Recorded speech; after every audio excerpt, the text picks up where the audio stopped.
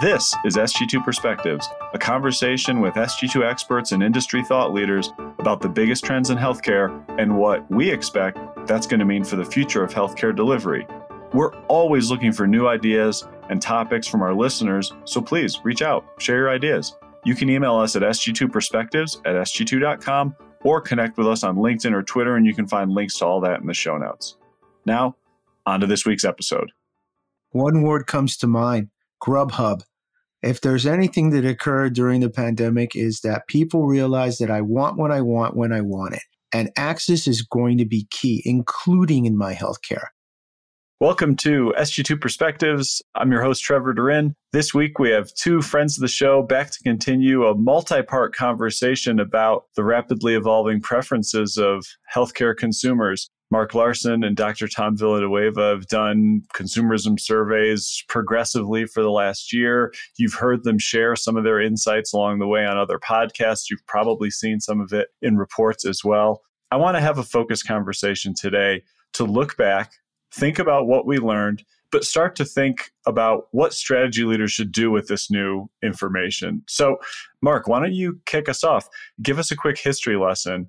What have been some of the kind of progressive findings and milestones from the past year? I'm most interested to hear, do you think it was the COVID-driven pattern, or this is maybe a new consumer trend that we think is going to continue?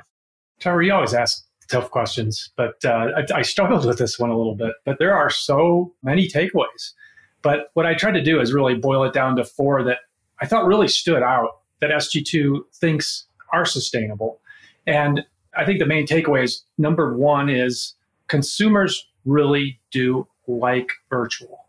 Now, can we deliver virtual right now? I think there's been some good examples of where we have, and COVID's allowed us to move forward. But I would ask strategists out there, how are we going to set up our primary care practices and our clinics that can do both? And that's not an easy ask. That's where a lot of our clients are struggling with right now. Number two, in the ED, only 33% in our survey of consumers felt safe.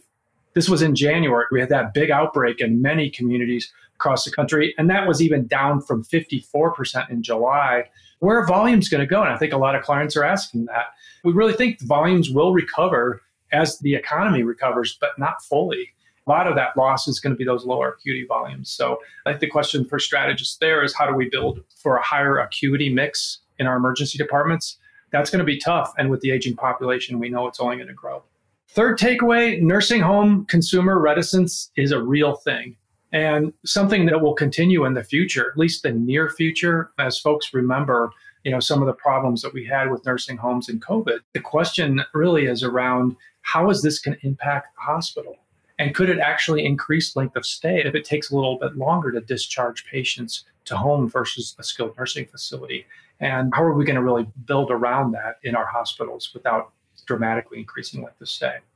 And then the fourth thing was, and I think this is important, and Tom, physician and providers are at the center of trust. Whether it's getting a COVID test, with 84% top of the mark of consumers felt that they would rather have that in their physician office, 90% would like to have their vaccine in the physician's office. And 30% in the survey said their trust in providers increased during COVID.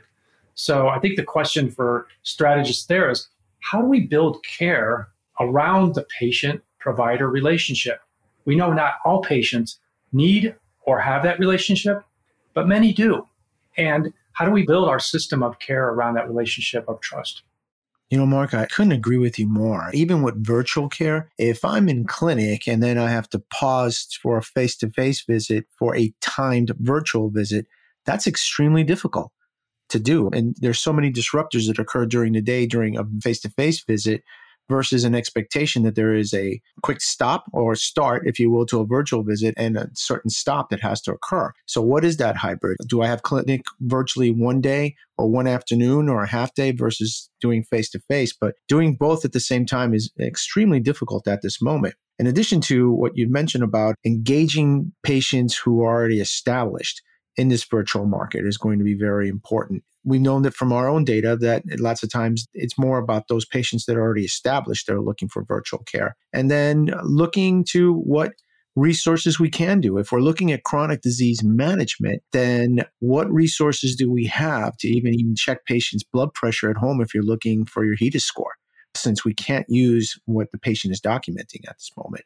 And then lastly, I like to mention is in reference to provider productivity and compensation.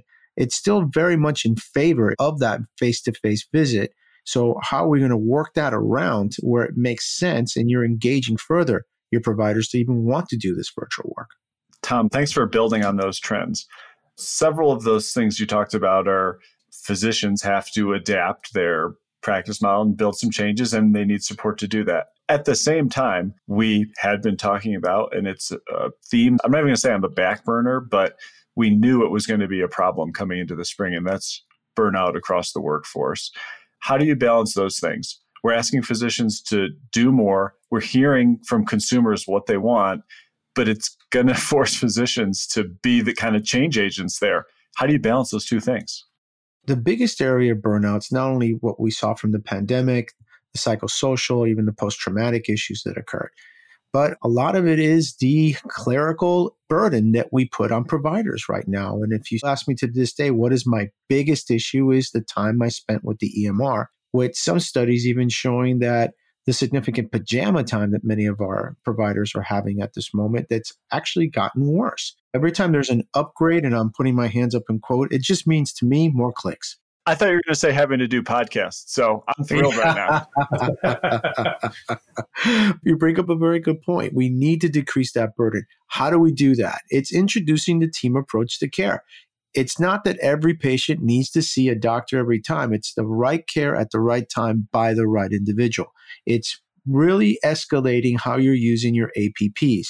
But not only your APPs, are you using your clinical pharmacists? Are you using dietitians as well? Sometimes it could even be just nurses. It's bringing that whole team together. The use of coaches can be a great way of not having to use someone at a salary based of, say, a clinician, but still someone who's just engaging, particularly among ethnic and even racial minorities. This is a great opportunity. It seems like experience over the last year might have helped clinical teams realize that value proposition even more, and hopefully strategy teams as well. Do you agree with that? I couldn't agree more. One of our common sayings here at Vizient and even SG2 is that what this pandemic brought out was just those very well-known secrets within the industry, but the general public didn't know about, just completely came up, and they're very much aware of them. Mark, were you trying to jump in too? Yeah, I was. Tom, I'm going to put you on the spot here. We know expanding that care team, there's so much value in it. I've been getting more questions about how do I integrate APPs with my practice. But I guess the question is, do the strategy team and the operations and the medical group lead the charge, or is this something that the physician needs to really take on there? I think the starting point is confusing to folks in the strategy area. That's a fair question. And if I take just a step back to think about it, the answer is both. It's just that the comp model right now, and you'll forgive me that I'm actually going that route, but right now the comp is what's leading the behavior. And if I don't fully understand as a provider what the strategy of the organization is, and then you help me get to there and be successful, but not only providing me the resources to get there, but then helping me be successful on my comp model, then I'm on board. But if you think about what we've been seeing prior to the pandemic, particularly about organizations that have been trying to be successful with value-based payments, what I heard many times is, look, Tom, I'd love to practice in this form where I'm looking at the bigger picture, but at the same time, I'm not being compensated that way. And why should I take on that risk when you're not setting me up for success? If I was a strategy leader in a health system right now, it would be really tough to act on any of these new consumer patterns or consumer insights, because it's easy to make the case that patients, everybody was under just a different kind of stress in 2020. And can we really take their behavior from last year and say, this is going to be how patients are going to behave going forward? Mark, what's your guidance to strategy teams to try and take some of these learnings and apply it as they're really focused right now on how am I going to capture growth in 2021? I'll just kind of circle back with some of the areas that we focused on before. From a virtual perspective, if it is what consumers want, when they want it, and I think there's some things that we need to consider from a strategy team perspective. We've seen the virtual numbers recede in many markets after the pandemic and after the initial surge. But the opportunity for planners is really the next step. Going back to what Tom said about, reimbursement and business models is, what are we trying to solve for? And how does virtual fit into that? If we're trying to expand access or grow in a new market, virtual may be a great option. Tom, any thoughts on that? One word comes to mind, Grubhub. If there's anything that occurred during the pandemic is that people realize that I want what I want when I want it. And access is going to be key, including in my healthcare. One thing that I've heard even from my own patients, look, doc, I don't want to go into your big parking lot that I have to pay for. I don't want to have to go through your halls and wait through your big lobby and have to wait for sometimes hours when I'm not really sure when you're going to see me. My appointment was at 9:15, but I know you're not going to be seeing me at 9:15.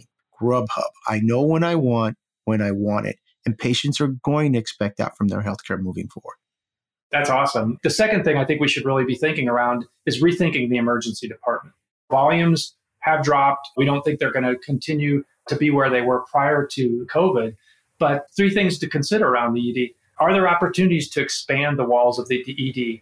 Are there some ED-led services where we can provide care in the patient's home versus having to bring everyone into the emergency department and sometimes inappropriately? We've learned from studies that actually has been favorable for consumers overall, that they don't want to sit in an emergency department for 5 hours. So there's opportunities there. We've been getting a lot of requests around geriatric specific EDs or trained staff. So we know the demographics are going to serve many institutions that way. And it doesn't always mean having to develop a structure, a brick and mortar around that. It can be training. And then the last piece is just designs that help consumers feel safe and reduce risk of future infections. And Tom talked about that in the clinic environment, but that's certainly an opportunity in the ED as well. We have to be able to reestablish that trust, and there's things that we can do around that. Those are a couple of key takeaways, Trevor, and there's certainly many others that we can consider as we move forward. I do want to add to the importance of that, the issue of trust. And we know that from Stephen Covey's book, that's consistency, character, and competency. And part of that is that you need to be consistent with the experience moving forward. That's something our patients are going to demand going forward. Many of the waiting times that we spoke about, having to wait for a long time in the emergency room, that's not what they're going to want. In fact, in reference to character, it's even among the payers, they're encouraging our patients not to go to the emergency room. It's not uncommon that when I tell somebody virtually they need to go to the emergency room, they're pushing back. They're trying to find alternative forms to care where it's come to the point where I'm literally begging them sometimes to go to the emergency room. That's a good example. Thanks, Tom. All right, maybe this is wishful thinking, but 2 years ago, Mark, we started working with teams around kind of this competency of integrating consumer insights in their planning work. And I think last year, teams had to do it faster than ever, but I think they also saw results from it, where they were able to understand consumer needs, especially around safety and concerns, and adapt to them really quickly. Do you think the last year kind of accelerated our members' ability to integrate consumer insights in their strategy and planning work? Yeah, last year, there probably wasn't this big focus on consumerism. In fact, a lot of the questions kind of slowed down, which was interesting. Obviously, folks were in crisis mode. They needed to act fast, and they needed to really make sure they're addressing the needs of their community. As 2021 has progressed, we're beginning to hear, again, more folks really interested and almost an acceleration of interest in consumerism. The combination between those two concepts is that the crisis centers, that most of you out there did a fantastic job of acting and changing your care models overnight. Incredible stories that we get to hear all the time at Vizient and at SG2. Those helped the communication around the patient's needs. They brought a focus to what was really important to the community. The question is, can we get those same teams together to talk about consumer needs? Because these are just as relevant. It's just not a crisis situation, but it could be on that individual consumer's basis. And then thinking about how do we then redesign care, getting the providers involved. We know that won't happen without their support and their leadership, more importantly. And last, just making sure that those consumer needs, they do help spur conversation. I've had some opportunities to work in the field with groups of physicians, and we talk about the consumer data, and they're like nodding their heads, and they come up with all kinds of new care redesign opportunities. So they're excited about this. We have to be able to provide the support, but also the commitment. But can't we take some of those same learnings from these crises and be able to change care? It goes back to making sure we have a very clearly defined business model. What are we trying to accomplish when we do that? And Tom, any thoughts on that? Just couldn't agree more. Engage your clinicians. Engage your clinicians. You'd be stunned. In fact, they're the ones actually working with your patients at this moment, so their insights are significantly higher. And in what opportunities occur with them as well. So do please engage your physicians. They want to hear from you. All right, guys, no more softballs. This is where the tough questions start. Give me a couple predictions for 2021. Are there going to be some new consumer patterns that emerge? Is the summer just going to be everyone wants to party and barbecue and no one takes care of themselves and people aren't focused on healthcare? Or is everyone going to be focused on, I got to get back in, and the best thing that health systems and providers can do is simply be available? Give me a couple consumer patterns you're expecting in the short term. I actually think that we're going to be seeing more of the long-term effects of the virus itself. The term COVID long haulers, but truth is that theoretically speaking, there are some real biological issues occurring from the virus, and they're long-term, and not only affecting people that we know were infected, but considering that 40% of patients were actually asymptomatic, there's symptoms occurring in them as well. And then there's the stuff that we don't know at this moment. So I see opportunity there and at least being cognizant. In addition to that, I see that with chronic disease management. In my own practice, I'm seeing people coming in with later stage early cancers and coming in with exacerbations of their chronic disease. So diabetes that hasn't been controlled, which resulted in worsening of their hypertension. I'm seeing younger people coming in with cardiovascular disease because of obesity. On average, the studies show that there was a 1.5 weight gain per month during the pandemic occurring in our country. So obesity is a major issue that we're going to be seeing now. Opportunities in those as well, and how to address those and how to improve the health of your communities. The other thing that we have to mention, part of the dirty little secret we spoke about, is actually addressing social determinants of health or health inequalities as well. I see that there's going to be a huge work needed in this to address your community as a whole. Mark? Yeah, those are great, Tom. And I can't speak as a clinician on this one, but I will say that we did all witness a pretty significant drop for surgical procedures and diagnostics over the last year, certainly in April, that we never completely recaptured. And a couple of things that I think will help support bringing some of those volumes back this summer and beyond is, first of all, some of the stimulus dollars that have come along, as well as just the fact that with folks staying at home, they've actually been saving a lot of money. So the opportunity to pay those out of pockets, the dollars for a significant portion of the population should be there. So we should see some of those volumes recover over the rest of the year. Those are both great ones. I think that's fair predictions. All right, you're off the hook. So thanks both for joining. Thanks for your continued work to better understand the consumers who our members are trying so hard to meet their needs and get them back in the door and keep them healthy. Thanks, Trevor. Thank you. This has been another episode of SG2 Perspectives. If you like what you are hearing, please subscribe and don't forget to rate and review. We'd love to hear from you. Please connect with us on LinkedIn or Twitter at SG2 Healthcare. You can also reach us via email at sg2perspectives@sg2.com. Reach out and let us know what healthcare trends are most important to you. Please also listen and subscribe to our colleague, Dr. Tom Villanueva's Modern Practice podcast on Vizient's Medical Leadership channel. Tom discusses key healthcare trends through the clinical leadership lens. You can find it wherever you listen to podcasts. Thank you for listening.